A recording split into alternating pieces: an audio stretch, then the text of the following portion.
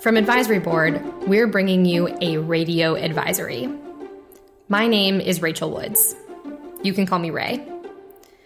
Right now, the entire industry is grappling with questions about how and when to reopen for business.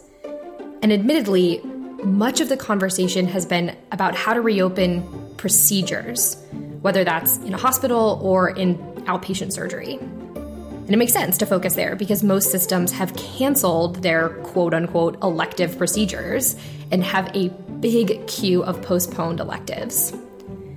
But today, I want to talk about how physician practices and the ambulatory space should consider reopening. And to do that, I brought my colleague, Daniel Kuzmanovich. Hey, Daniel. Hey, Ray. How's Owen? Owen is good. Owen, for those of you who don't know, is my dog who is hopefully being quiet and sleeping just underneath my dining room table where I am calling into this podcast from. Where are you calling from? I am hiding in a closet, avoiding the noise of Alexandria, calling in from my house. You know, Daniel, you are the first person to actually dial in from your closet. It seemed like the quietest option. Definitely could avoid the cat and its meowing for more food.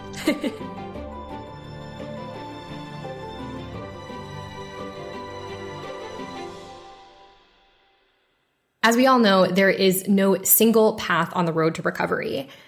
But I'm curious, from your perspective, Daniel, how should ambulatory practices be thinking about reopening? Well, first thing I want to grapple with is the word reopening. I think that's a word we're using a lot, but I think it's worth adding some nuance. Practices are closed at times and open at others. I mean, they're not officially shut down. And then a lot of the ambulatory visits have switched over to telehealth. So I think the real word here is moving back to where in-person visits are significantly provided. Reopening can be a crutch word we use, but I think that's the real world we have to be thinking about. And moving towards more quote-unquote normal being majority in-person visits. So how would you tell an ambulatory leader to think about doing that? So I think there are three questions I would be asking. The first question is, can we do this? Can we quote-unquote reopen? Second, it's should we? And then the last one is how? That's the framework I'd use to evaluate that. So let's start by going into the can and the should. And I think it's helpful to put this in the context of what our partners in the hospital or outpatient surgery part of the healthcare world are doing. Oh, yeah. In what ways should ambulatory physician leaders be mimicking what their partners in the hospital world are doing?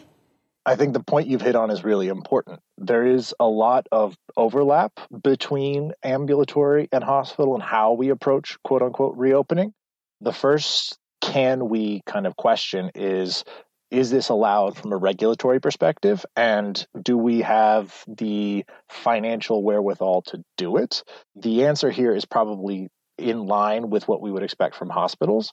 Leaders will need to consider kind of the cases in their market, cases in their state, local restrictions, resources, PPE, and testing. I think all of those are going to be really similar factors across hospitals and ambulatory settings. What are some of the things that ambulatory practices should be doing that's different than what their hospital partners might be doing? This is an important point to kind of keep in mind, and that is that there have been two very different experiences, shall we say. Experience number one is where you have had providers, physicians, advanced practice providers on the front lines of COVID, on the front lines of the pandemic. But then there's this other group of ambulatory providers and physicians who have kind of been on the sidelines. They have either been sitting it out doing telehealth, but not on the front lines of COVID, or they have been redeployed back from the inpatient setting over. And so these folks are going to be anxious to get back to work. And so it's almost a kind of coalescence. Two groups, one that's really excited to get to work and one that's a little, we'll call it quote unquote, war weary. Let's say an organization is ready to ramp up or resume some of that in-person care. Where should they actually start? I think priority one is COVID patients, intake, screening, triage. Priority two is then the backlog. This is the guidance we are giving to hospitals as well. Longer wait times for patients to resume care tend to increase that they avoid that care or that they defect to a competitor. That's what we want to prevent. A note here is that we want to think about preventive care and chronic patients, groups that have, not been able to get in. How do we think about that population, manage them? This is one of the biggest opportunities for an ambulatory practice to start working their way through that backlog. And that makes a ton of sense. But in all honesty, groups are likely to have a ton of backlog. There are probably a lot of competing demands that organizations are weighing for who and how they prioritize. What advice would you give to ambulatory leaders? This is going to be a balancing act. A lot of leadership right now is a balancing act, and this is going to fall into that category. There are a couple of factors that groups are going to need to balance. Factor one is probably clinical urgency. Thinking in the context of the broader clinical pathway, what might be required in terms of images and screenings that lead to surgeries for the hospital or health system. I think the second factor is we'll call it the importance of the service to the business, but I think we're really talking about here is financial benefit. How much revenue could we anticipate from something like this? And also, is there a competitive play, either defensive or offensive from that perspective? And three is probably feasibility. Can we do this? Is it going to vary by site to site? So balancing act. We got to balance all three of those. And then afterwards, we'll go work on a trapeze. And of course, this is all going to be different group by group and organization by organization. But what should organizations have at the bottom of their to-do list? Where should they not start? Good question. Where they should not start is probably the premise of getting things back to normal. They should resist the urge to revert back to majority in-person visits. We have been talking, you and I, for years with groups about telehealth and telemedicine and virtual visits, and there wasn't a lot of uptick in it. We heard a lot of resistance on that. Well, in the space of a very short period of time, groups have made tremendous strides in that space. As they think about reopening, a significant portion of visits are already gone virtual. We should not be just trying to get back to predominantly in-person care. We should think about how do we continue some of the good things like telehealth that COVID has brought. And this is really important because when we talk about reopening, what I think groups really mean is how do I get back to some semblance of normal? But of course, their new normal is probably going to need to look different than what it was before. And there's no better example of that than telehealth. Can you actually hypothesize what percentage of physician visits will or perhaps should remain remote versus in person? Let me dust off my crystal ball for a second. I think what we're going to be looking at is probably closer to 50-50. This is something we've been hearing from organizations. This is something we've been hearing, in particular in the outpatient setting. There's a surprising number of physicians and APPs that like telehealth. But after years of not adopting it, a lot of groups have decided that they like it. And this is something to continue moving forward with. I think there's also a huge value to the usage of telehealth and virtual visits because PPE is still one of the biggest rate limiting factors for any visit or any interaction. And when doing a visit via telehealth, we can conserve PPE. And that's going to be one of the biggest barriers to restarting ambulatory in-person visits. I couldn't agree more with that. And I think that the idea of protecting PPE sounds simple in theory, but is actually pretty complex. What are you hearing from ambulatory leaders on the front line about this? This is an important point. It's going to be a little bit tense at times, I think, because there's this growing pressure. We need to get back to doing business. We need revenue to pick back up. And there is a clinical urgency for a lot of our patients to be getting in for the procedures that they need and have been deferring or that we have had to postpone. there are going to be some trade-offs that have to be made around PPE, and it's likely going to make it difficult in the sense of, sequencing and prioritizing patients. There are some resources out there that I think we can probably share, but what we're really seeing is that PPE is going to be the thing that determines whether or not we can do a certain type of procedure, especially if it's too PPE intensive. We may have to wonder about not doing it. And of course, we can put those resources right in the show notes. We'll be right back with more Radio Advisory after this short break. Remember to subscribe to Radio Advisory on Apple Podcasts or wherever you listen to podcasts. When you subscribe, you will get the latest episodes delivered to you as they become available. And if you like the podcast, leave a rating or a review.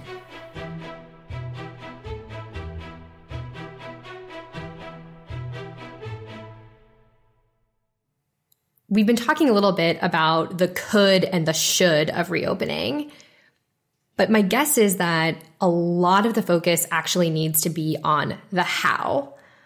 What are some of the operational procedures that groups need to address? That's a very long list, and we're not going to cover it all here today. We have a checklist that's actually probably a better place to cover much of this, but we could probably do a short version either from the patient's perspective or the provider's perspective. I'm going to ask you to do both. Let's start with the patient perspective. Of course you are. Patient. Screening. That's going to have to be some policy or procedure from the patient's perspective that takes place. How do we screen them? Is it taking their temperature when they walk in? Is it screening questions? Do we actually test them? Will we have sufficient tests to do that? Every waiting room is going to need to be socially distant, and the same will probably need to be done for registration desks and things like billing. The whole process of what we would think of as the normal visit, taking a patient in, taking them to a room, taking them out, all of those things we need to apply safety concerns like testing, like social distancing, and like PPE. And that's something we talked about with Shay when we talked about reopening hospitals and surgical centers as well. Tell me about now the provider side. Internal operations is going to be a big play here. When practices reopen, start seeing a lot of in-person visits again, they are going to be managing that backlog that we've already discussed. There's already been an access problem in outpatient practice for years. One of the things that we saw before COVID was that it could take 26, 27, 28 days to get a new appointment. And now we are going to have a backlog of patients and also a bunch of new patients who want to come in. I think some of the good news there, and this is stuff you know very well, is that there is a chance to expand capacity with limited resources, to switch things up a bit to increase our effective capacity. Let's talk about that. How would a group actually expand access given all of the limited resources that they have now and the inability to probably add any additional physicians or providers to help manage that backlog? A lot of what I think about here is the idea of working smarter. This is going to be about making sure that every opportunity for a provider to see a patient actually has a provider seeing a patient, but in particular, the right patient. Some of the big ones that come to mind for me are no-shows. We're going to have to keep our no-show rate very low. I think referrals are going to be huge as well. The margin of error of having a patient come in to see our knee doc only to find out that they're a hip replacement, that's going to be a bit of a problem. And referring physicians are going to be a group that we really need to work with to get patients back in. This is important because I think just the way that providers and physicians interact with patients is going to look a heck of a lot different, right? You mentioned it with things like the waiting room or intake and triage. It's also true with how we intake requests from referring providers.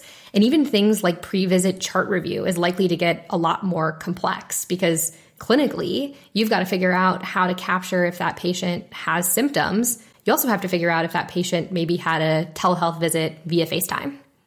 Oh, yeah.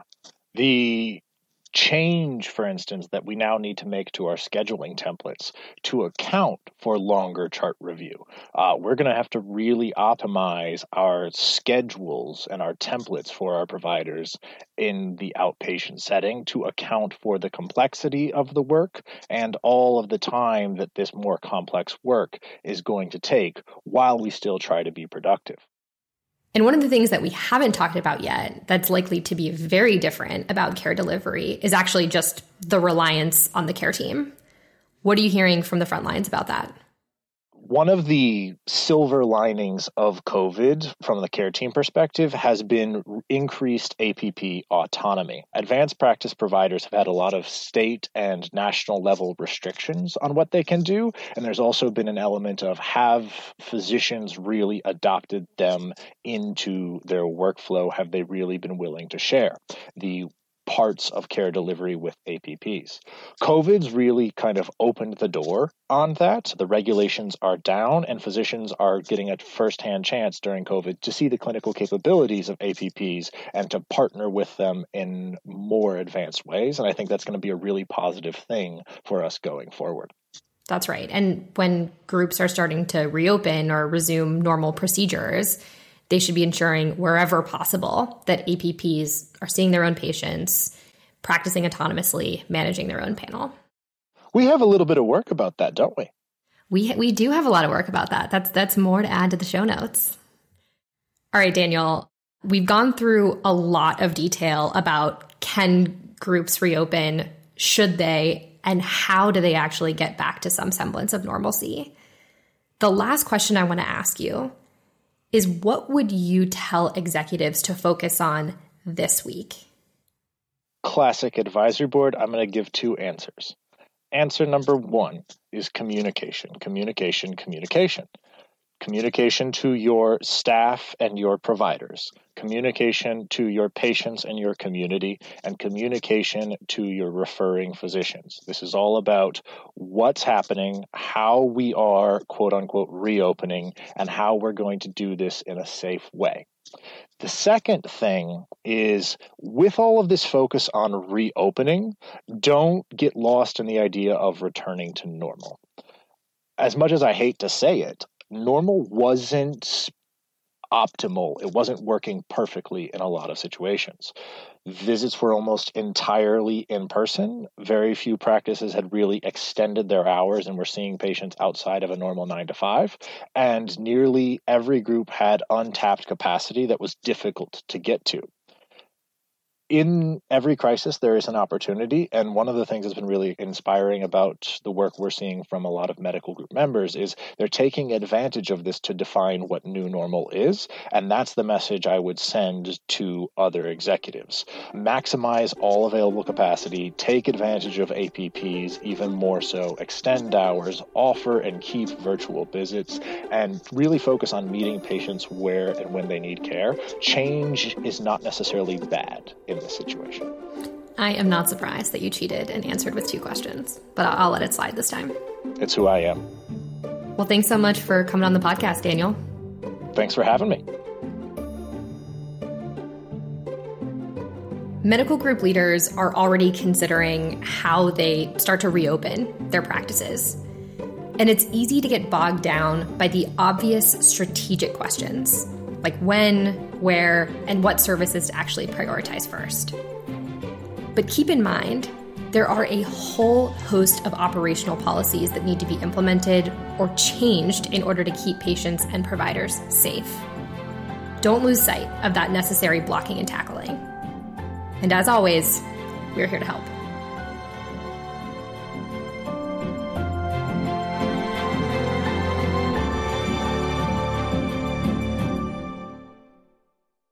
I have taken all of the pillows off of my couch, all of the blankets off of my couch and in my house, and surrounded myself with them.